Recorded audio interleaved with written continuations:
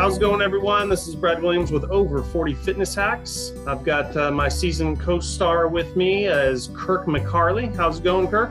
It's going well, Brad. Thanks for having me. Absolutely. Yeah, let's get depressed. But I think the theme is making lemons out of lemonade. Okay. So you're stuck with depression or a physical infirmity even, or anxiety, fear. Okay. How can you turn that around and build that into a positive? So I had a client proposal just today that she cited some things that she was dealing with. She got demoted and she wanted to get promoted. And so how can I turn this demotion into promotion? I love that way of thinking, not because she got demoted, but the positivity that's in that. What have I learned? What am I going to apply going forward? So depression, conditions, those kinds of things that impact us, and how we stop from being the victims. Yeah. So I think the most important thing is self-awareness. The person knows that they have this issue of, like you said, of depression, anxiety, or, you have it. They went and sought out help, which is someone like you, and then kind of working through the stages while they're working on all their other to-do list stuff, I imagine. Yeah. That sounds good. Yeah. For some people, I guess, who are, severely depressed or severely have anxiety attacks, all that, I'm assuming that at some point you'd have to kind of refer out to someone else. Am I right? Or you totally can handle any situation? No, you're absolutely right. And that's a slippery slope that coaches operate from. We start from a standpoint of we're working with the whole person who just wants to get better, wants to get to an improved condition in their career, in their wellness, in their interpersonal relationships. But having said that, we will encounter people from time to time. I'm depressed, I'm having marital problems.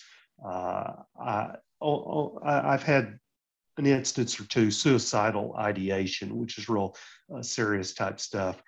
Those things are outside the jurisdiction of my pay range. And I have some behavioral counselors that are wonderful that I can refer people to when we get into those kinds of instances. Fortunately, not too often, but that's the fine line of working in coaching or working in therapy. And we as coaches have to recognize it and respond responsibly. Yeah, I agree with you. And in my world as a personal trainer, sometimes a lot of us, because we're spending so much time with this individual, you get to know them, they start opening up to you. We're almost like therapists, but same thing. We all know where our pay grade stands. And, if there's any issues, we kind of, not just for physical injuries where we send them to a physical therapist or a chiropractor or something like that, but we're like, ooh, you got a lot of issues at home. You might want to seek counsel to, another type of professional. But, we, at certain points, we know to, not kind of venture off into those territories.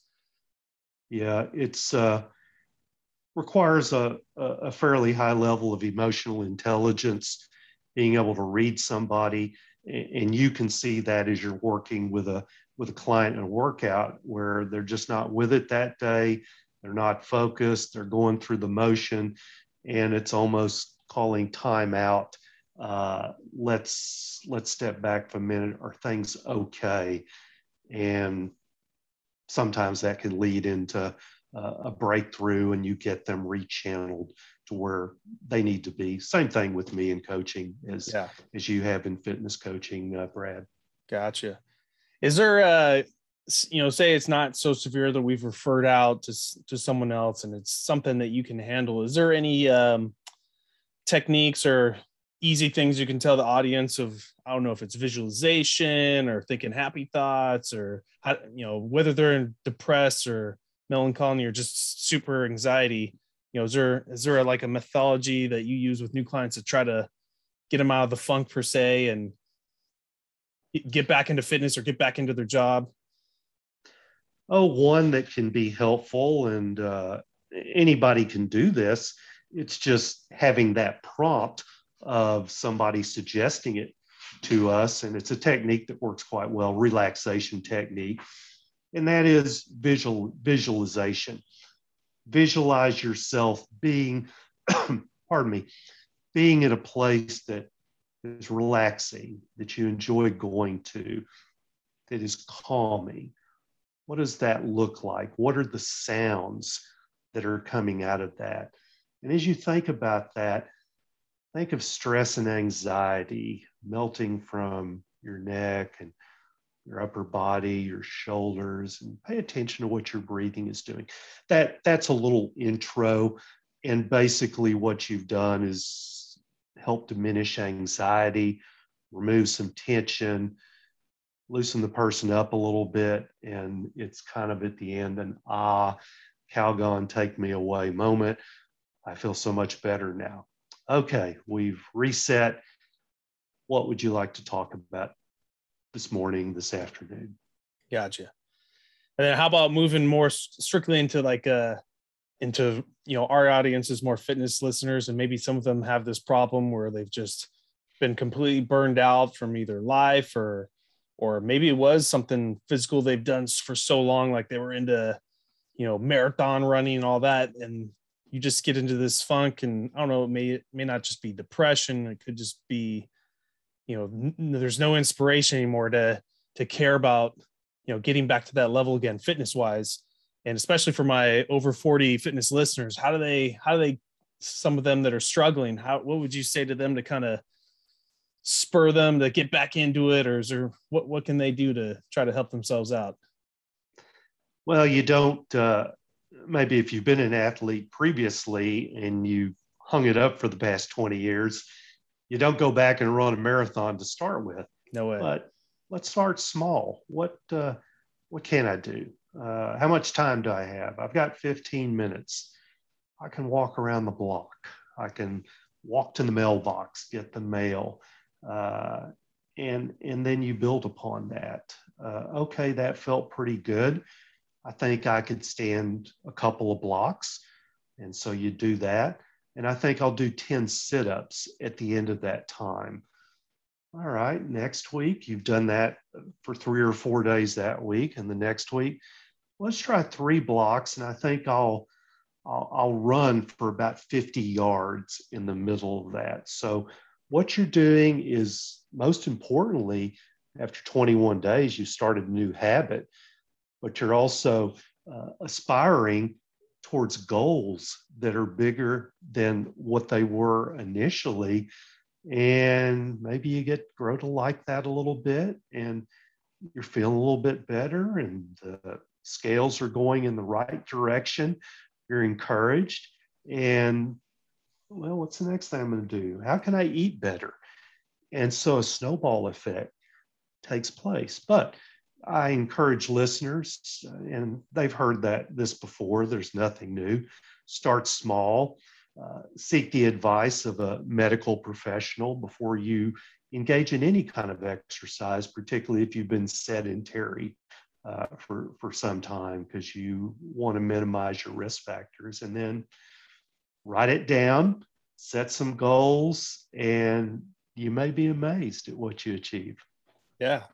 I think it's great with, brand new clients, especially ones that haven't done anything like this in a while, for, come to one of us, a personal trainer. But, something sparked them to jump in with us, hire us, and, they want all these results. And one of the first things I tell them is, the first thing we're going to do is start off real easy, maybe 1-2 days a week. And the program's going to be it might even be too easy for the first couple of times, but you need to test their muscles and, ligaments and stretching capabilities first. And not even worry about diet until maybe week 3 or week 4. But, some people get so excited and they're like, no, I want to do all of it all at one time. Like, that's not good. I've seen it too many times where they overload on doing all that. And then boom, they go right back into the same funk of just quitting. So it needs, just like you said, it needs to be goal setting. It needs to be nice and slow trajectory. Once you've mastered something, then add the next step up. So that's cool. Kind of in your world, it's the same as ours too. Well, and I would like to lay out a challenge to people with New Year's resolutions. And I apologize ahead of time to the fitness industry, the health clubs that are out there, because I know philosophically some of the model is predicated upon we're going to get people signed up for a year because they're going to make that New Year's resolution January 1, and by January 31st, they're not coming anymore. We still have that commitment, and we're making the dollars from doing that. And fine, that's a good service. But those that are considering those New Year's resolutions, I challenge you, make it a goal to put the fitness facility out of business by continuing to go there. And the fitness facility will love it because you're going to be free advertising for somebody that sees you after 6 months and the results you've had. Hey, what have you done? It works both ways. So I take that as a challenge. I go to the club, but I continue to go because I want to put them out of business, and it's motivation for me. I like that. I like that mentality for any of my clients that are listening. Challenge accepted. Like you said, I'd rather have everyone get all these goals or walking billboards, Yeah. for our gym. Well, we are all working, if we're honest with ourselves, to put ourselves out of business. If people were in shape and conditioned and self-motivated, they wouldn't need you. If they knew what to do as far as their career and life goals, they wouldn't need me. I know that's not going to happen, but that's a challenge to myself, is do your job so well that you put yourself out of business. I like that. And I really like too, the number one reason someone hires a personal trainer, I mean, if they watch enough stuff, they can pretty much get the gist of it. Or maybe if they even had a personal trainer before, and then they can go out on their own. But the biggest number one reason why people hire us is the accountability. Oh my God, I already paid this trainer, not getting the money back. They're expensive. I kind of almost know everything, but I know they're in the business and they know a little bit more. So I'll always get that higher education, but it's the accountability.